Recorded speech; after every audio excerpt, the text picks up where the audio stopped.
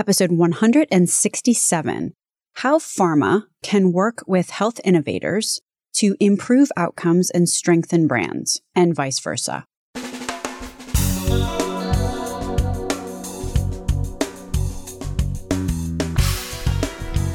American healthcare entrepreneurs and executives you want to know. Talking. Relentlessly seeking value. Today, I speak with my co-president, Dave Dirk from Aventria Health Group, about pharmaceutical companies collaborating with health innovators, meaning health tech, HIT, or otherwise. There have been many articles written about the prospect of such collaborations, often authored, it seems, by people who haven't actually been involved in such an arrangement. So sometimes I giggle at the delta between the rose-colored version and the no-filter version, but at a minimum, I can say that collaboration is the future, and pharma, just as much as any other stakeholder, would be well served to get good at it. In fact, John Moore from Chilmark is going to talk about the essentiality of collaboration at length in an upcoming episode. So you're going to want to look out for that if this topic is of interest. But today, Dave and I talk about one kind of pharma health innovator collaboration, although there are many ways to hook up. We discuss how a health innovator can work with a pharma company to advance its core business.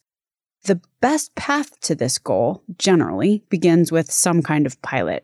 So the question our conversation answers is how a pharma company can leverage the wherewithal of health innovators to operationalize and pilot a care management, population health management, or other initiative. Of course, such an initiative is going to go down along with a third stakeholder, at least in our world. And that third stakeholder is an IDN, a large physician group, or other provider organization. My name is Stacey Richter, and this podcast is sponsored by Aventria Health Group. Welcome to Relentless Health Value, Dave. Thanks, Stacey. I'm glad to be here. So let's talk about pharmaceutical companies today and health innovators, health tech or otherwise. Let's focus a little bit on one way that pharma can partner with health innovators, and that is to actually work to augment pharma's core existing business models.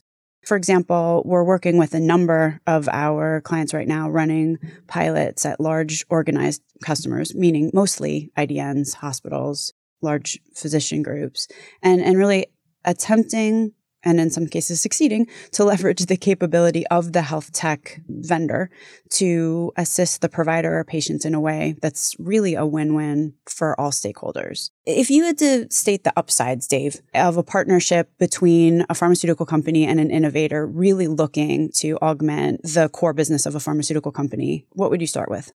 I'd begin by saying that the experience itself is an opportunity. Merely by working in the space to develop innovation pilots has value irrespective of the outcome of the pilot.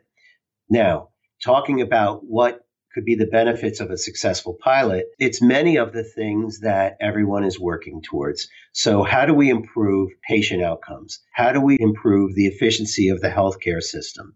How do we build and leverage data or big data? There is, of course, the patient experience. So if we can improve outcomes, if we can improve efficiencies, then we're going to most likely build better relationships with patients, better patient experiences, and better patient satisfaction. And that's what everybody is working towards. And it's a very in-demand benefit today as the market is increasingly competitive. And when that happens, then the branding of the pharma company and everyone involved rises in a meaningful way.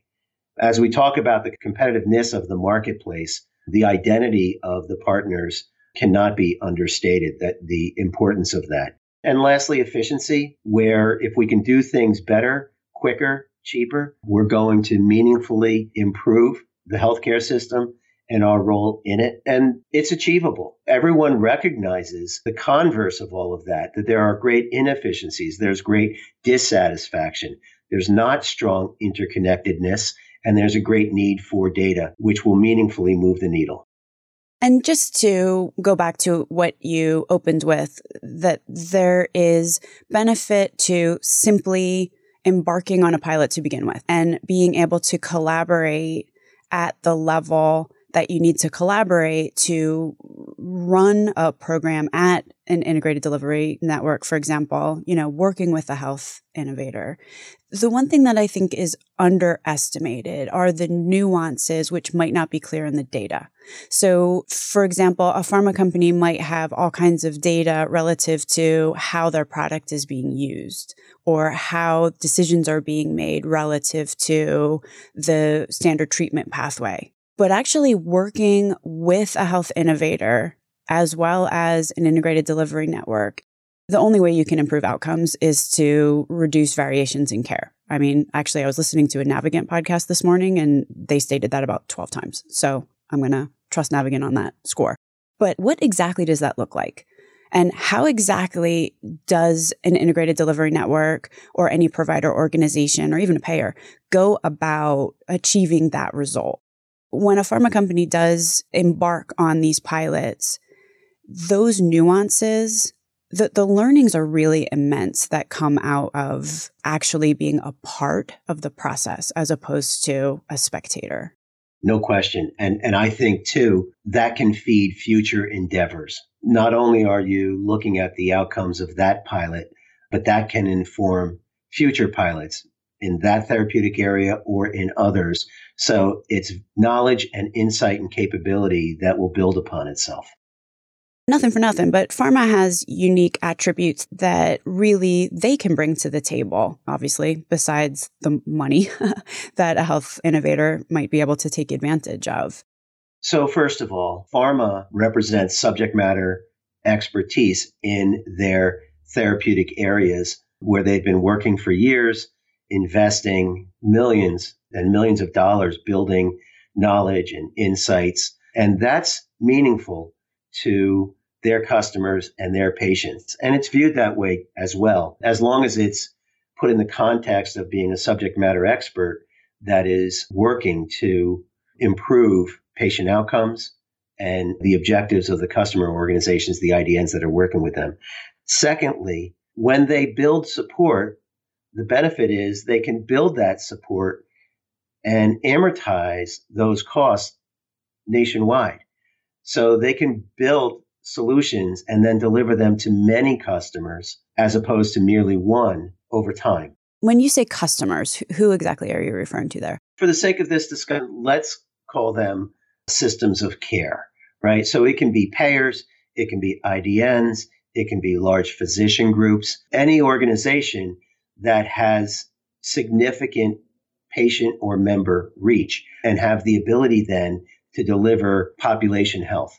That's really when they get to see these efficiencies and the cooperation of these stakeholders who want to impact patient care at a significant scale. So pharma has the benefit of doing that across a very broad national patient population where their customers are working only within their own member or patient domain. Lastly, they have a lot of data, and part of what they do is generate data, investigate data, understand it, and learn how to apply it. That's meaningful to customers as well. Our excitement in this has always been, in some respects, pharma has a lot to bring to the table, and it's particularly unique.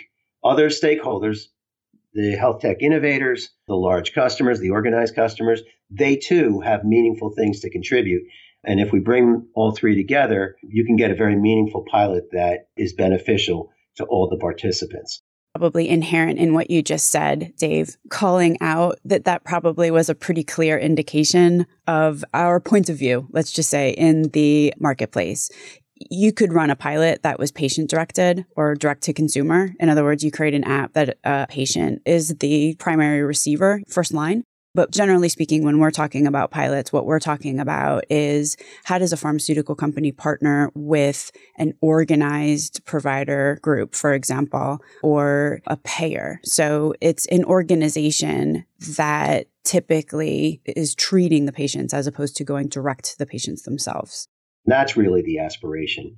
how do we raise patient outcomes? And by working with these large customers, they're motivated to do it. They have the infrastructure to do it, and you can get there more effectively through those partnerships. The other thing that's pretty clear, you don't have to talk to more than one behavior scientist to understand how difficult it is to unilaterally change patient behavior. So by partnering with an organized customer, like for example, a provider, it's easier to be united toward a common aim than it is for everyone to work separately in their own silo. But you did say something which is a perfect segue into the next thing that I think we should talk about. What are the challenges there? One of the challenges a pharmaceutical brand team might face is attempting to figure out how to make a win-win when the success metric that the program might be evaluated on is share in the marketplace. Their brand objective is to raise their market share over their competitors. There are many different scenarios that need to be looked at. The disease state, the brand attributes, where does the brand lie in its life cycle? And maybe even what is the portfolio of brands by the manufacturer as well? You have to also understand that there have to be aligned objectives. So customers, large customers in particular, might not want to deploy programs that look like they're all about brand utilization. If you can come in and show a program that's going to be beneficial in meaningful areas to these customers in a trustworthy and desirable way, that can be very, very useful and have long-term implications that can be beneficial to all partners. When you look at how to partner with these organizations, whether it's large customers or even the health tech innovators, I would propose that you want to do something that can be deployed and sustained and grown over many years. If it's merely a short-term fix for brand impact quickly, there might be other ways to do that.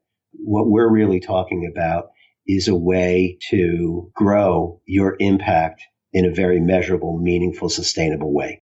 Just kind of riffing on that point, number one, it depends on how you set up the pilot and what health innovator we're working with and what the brand advantages or differentiation are. What you're just talking about with shared objectives is exactly the main point. If it's very clear what everyone's objectives are, generally speaking, it's possible to set up a pilot or maybe a pilot with an add-on after the program. So it's kind of two separate things, but that work together so that everyone's needs are met and everyone's objectives are achieved. Let's just talk about another pitfall or challenge that we've seen any number of times where a health innovator goes into a pharma company and the first line of their pitch is that their product or service or platform adds greater value to the existing drug. In fact, I was talking to a health innovator recently who went in and said that was the first line in their pitch deck. They happened to be presenting in what's called a concept review. So there was lawyers in the room. And pretty much the conversation just ended at that point and they were escorted out, never to be all of their follow-ups. No one ever responded. Why don't you explain why? What we're talking about, as we said earlier in the discussion, is historical pharmaceutical business models. You need to tread carefully and thoughtfully to avoid these pitfalls that have legal implications or that have unintended consequences from a financial point of view. There's implications to best price, to anti-kickback, to HIPAA or sunshine or fair market value. And all of these dynamics and more need to be considered before you bring the concept to review, because poor positioning or a review committee that is stringent or not well informed or not working as a partner to find the right positioning can all be death blows. And you need to come at it from a knowledgeable point of view to avoid these deadly landmines. And it definitely can be done. It's not something that is insurmountable. But when you come into it, it needs to be, with deep thought and experience and knowledge so that you remain in safe harbors against all of these restrictive criteria. Every bullet that Dave just mentioned is actually a regulation that pharmaceutical companies must follow. So, for example, best price. There's a regulation that says that the government, CMS, Medicaid must receive the best price. So if you're suggesting, so say that you say that your health innovation adds value to the existing product, then if you roll that out with a payer or an IDN, then you are effectively reducing the price the recipient of the program is paying for the product.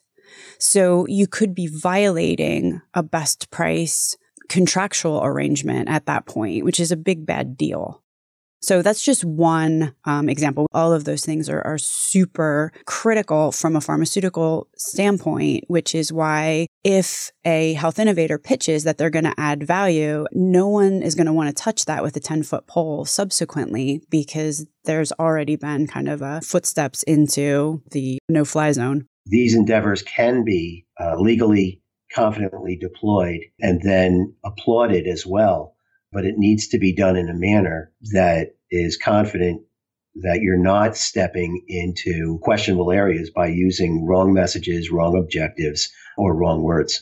Yeah, absolutely, for sure. It's a combination of both the positioning and then, how the program is arranged. You want to definitely make sure, if you want to do it first time right, to make sure that you're working with someone who has successfully navigated all of those regulations in the past, because it definitely is a dancing between the raindrops operation. This might be a good time to discuss what a great pilot actually looks like, besides being compliant and being communicated properly. I definitely have my thought on this, but I'll ask you first, Dave. What do you think the first most important thing is relative to setting up a pilot, which is ultimately going to be successful? I think unquestionably, the number one step is trying to identify what you want to accomplish, setting up your objectives so that you then can find partners that align with those objectives and share the goals of the program so that everybody is in sync with what you're trying to do. So are they the right outcomes? Are they meaningful? Is everybody aligned that that achievement is useful and desirable and sustainable? And then finding the right partner organizations to achieve that as step two. I would agree with you, but I would inject something also into that step one, which is a really deep understanding of what your customer is looking for. Because you can't achieve outcomes if you can't find a provider organization who's willing to work with you to deploy it. You're not going to get anyone to sign on the dotted line and agree to be the site for your pilot unless it's very clear to that organization what the benefit is to them. Generally speaking, we're talking about these provider organizations. They have 50,000 fire drills going on at any given moment. So it can't just be some sort of thing that they might like to achieve. Basically, at this juncture, it has to be a problem that they are currently having, which has some urgency, that they really need a solution for. So that if you walk in the door with the pilot, they're like, yes, this is something that I am willing to, even if it's not a monetary investment, time might be, in certain cases, the largest rate critical. Time of the decision makers, stakeholders that are at that organization. Anyone who's sold into an integrated delivery network or a hospital is probably rolling their eyes right now because this is so obvious. But it's the time of the decision makers, but also the time of the people who are going to need to roll this out, which is a lot of times nurses, physicians need to be bought in, and then also, not to be underestimated, it's the IT department and where this would fall in their queue. So unless there's enough of an upside, those downsides are going to discourage a pilot site from taking on the program. Just augmenting that first step. It's definitely making sure that everybody's objectives are very clear, but that also includes in a big way, what is this going to deliver to customers? What is the value prop of this program? I couldn't agree more. I would also like to point out that the technology space itself is also extremely crowded. And so what we're talking about here is especially acute when you're talking about tech innovation. It's a very crowded field. And therefore, you need to be laser focused on ensuring that you are satisfying meaningful problems of these customers so that you gain their attention and their commitment and engagement to go forward. Definitely first step is what's the value prop of what you're doing? What's the objective that all of the stakeholders are, to really be able to formalize that. And, as a pharmaceutical company, once you have that figured out, it makes it possible to look across the health tech or health innovation space and find a partner who might share that objective or might be best equipped to help you achieve yours. That in and of itself is a process as well, right? So once you've identified where you think the opportunity lies, then what's the process you deploy to find the optimal partner to work with to realize that? I'm going to talk about the second step, or the second major step, let's just say. And this is something that's near and dear to my heart, to structure the program like an MVP. And what I mean by that is a minimum viable product. And if you don't know what I'm talking about, I would refer you to Eric Ries's book called The Lean Startup. But that is something that it tends to be difficult, or it's a divergence from the way that pharma sometimes thinks.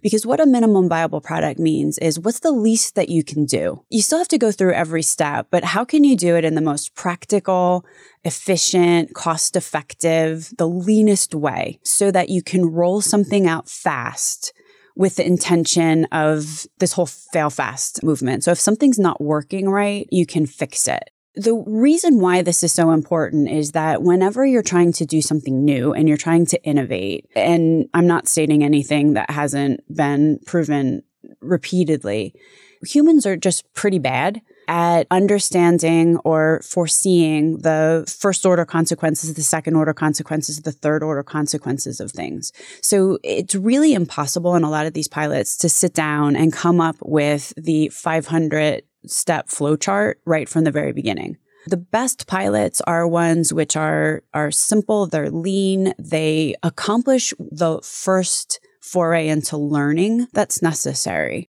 And I think coupled with that is a vision beyond phase one.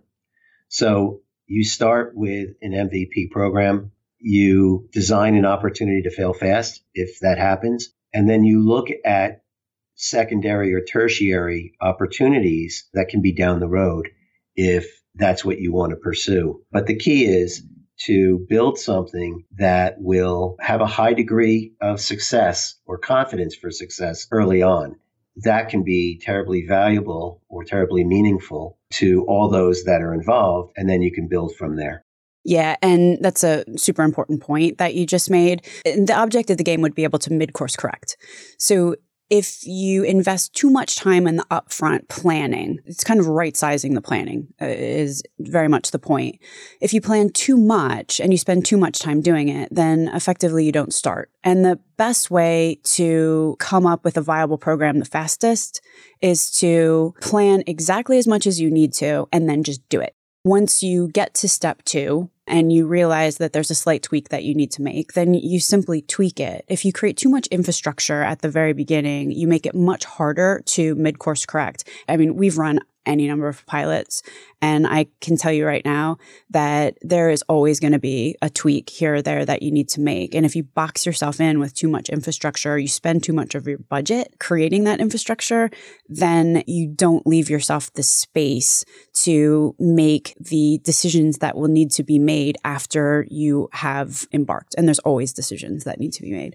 The other thing I think that was really important that you said, Dave, and I would phrase it just a little bit differently, is to set the program up so that it's almost like a template and it can scale. The other thing that we've seen go a little awry with some of the efforts that we've seen pharma make, and especially, maybe this is the reason why we got called in.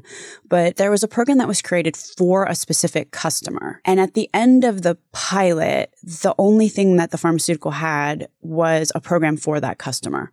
So the other thing to be contemplating with this MVP, and this is also another reason why you want an MVP, is to ensure that whatever we're building is able to be rolled out broadly across the marketplace after we're done. There has to be universal learnings that we're picking up, not just knowing everything that there is to know about that one particular hospital. Yeah, maybe that's the difference between a pilot and a study. So if you're going to conduct a study, it might be a one and done, and then you have your data points. But if it's a pilot where you want to demonstrate the impact of certain interventions, and if positive, then you want to deploy more broadly, across the total marketplace, you have to look at scalability right up front to determine if that's feasible or not. So if it's a desire or an objective, then the pilot needs to be built in a manner not only to satisfy the pilot, but then to satisfy scale up or national rollout. Yeah, so true. The next thing I would suggest as a step is pretty obvious, but is surprisingly often overlooked. And that is to set success metrics, especially for the business stakeholders. The people at the pharma company who are supplying the cash. It's really important that those who are ponying up the dollars to be very clear about what exactly they're looking for. It's also unfortunate if at the end of the pilot you say, hey, did we measure this? And in fact, it is something that could have been measured, but we didn't put the process in place to capture it. So a crucial upfront element is defining these success metrics so that we get the greatest impact from the program that we can. It's often a step that is not adequately investigated and tested to ensure that it's there and right at the beginning. Yeah. And so frustrating when, it's discovered after all the data is in that someone had been looking for something else. And I think that's really important for people on the pharma side to understand that their input into those, what success looks like it's critical. It might be the most key thing to determine whether at the end of the day, the pilot's going to be a success or not. If you haven't specified what success looks like, then it's really hard for anything to be successful. And you made a great point that I would love to reiterate.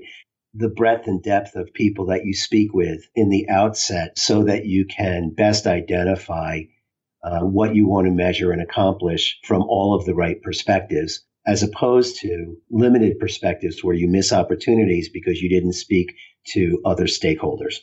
And speaking of stakeholders, another aspect of a successful pilot, once again, that overlooked as much as it's seen in my experience, is ensuring that the stakeholders within the pilot site have been embraced with open arms and openly communicated with throughout this entire process. What I'm talking about there is ensuring, for example, the medical directors that are going to need to have their teams rolling out this program, that they have been a part of determining how the pilot will roll out with their teams and that they are fully bought in.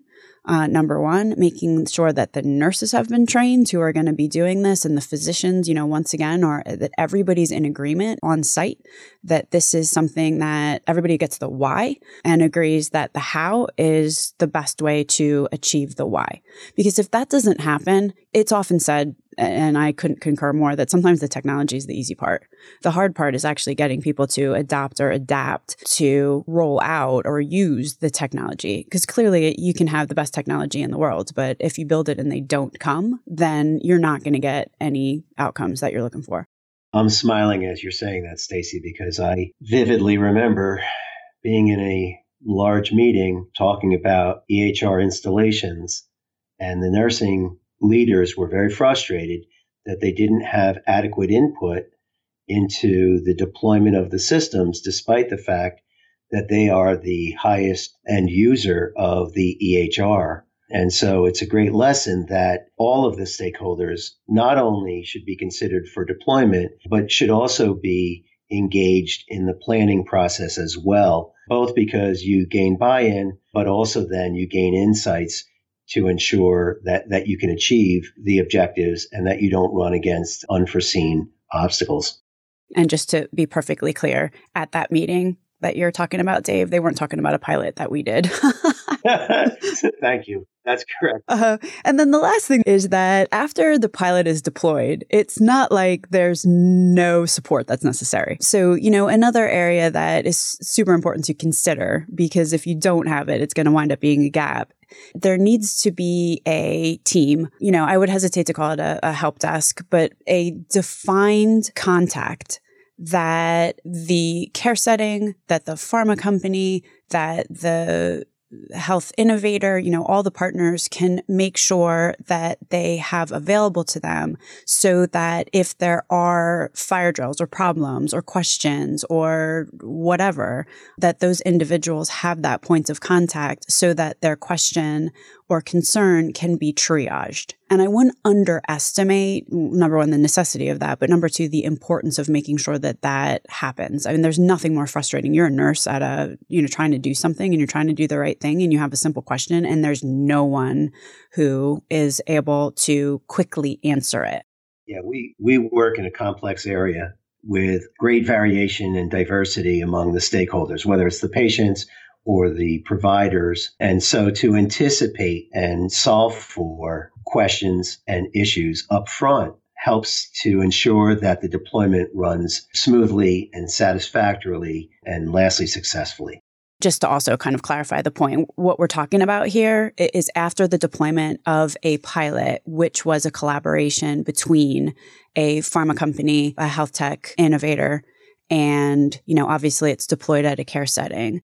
And I state that because if this is a collaboration between a pharma company, there's going to be account managers that are involved for one. So we can't lose track of them and the questions that they might have. But also all those regulations that we were just talking about above, aforementioned, that help desk really has to understand what those regulations are such that they don't communicate something which, let's just say, is off message or doesn't accurately represent the program. And obviously that program was developed in such a way to be regulatorily compliant. So you want to make sure that everybody really understands what we're doing here so that nothing gets said unintentionally, which would put the program out of compliance.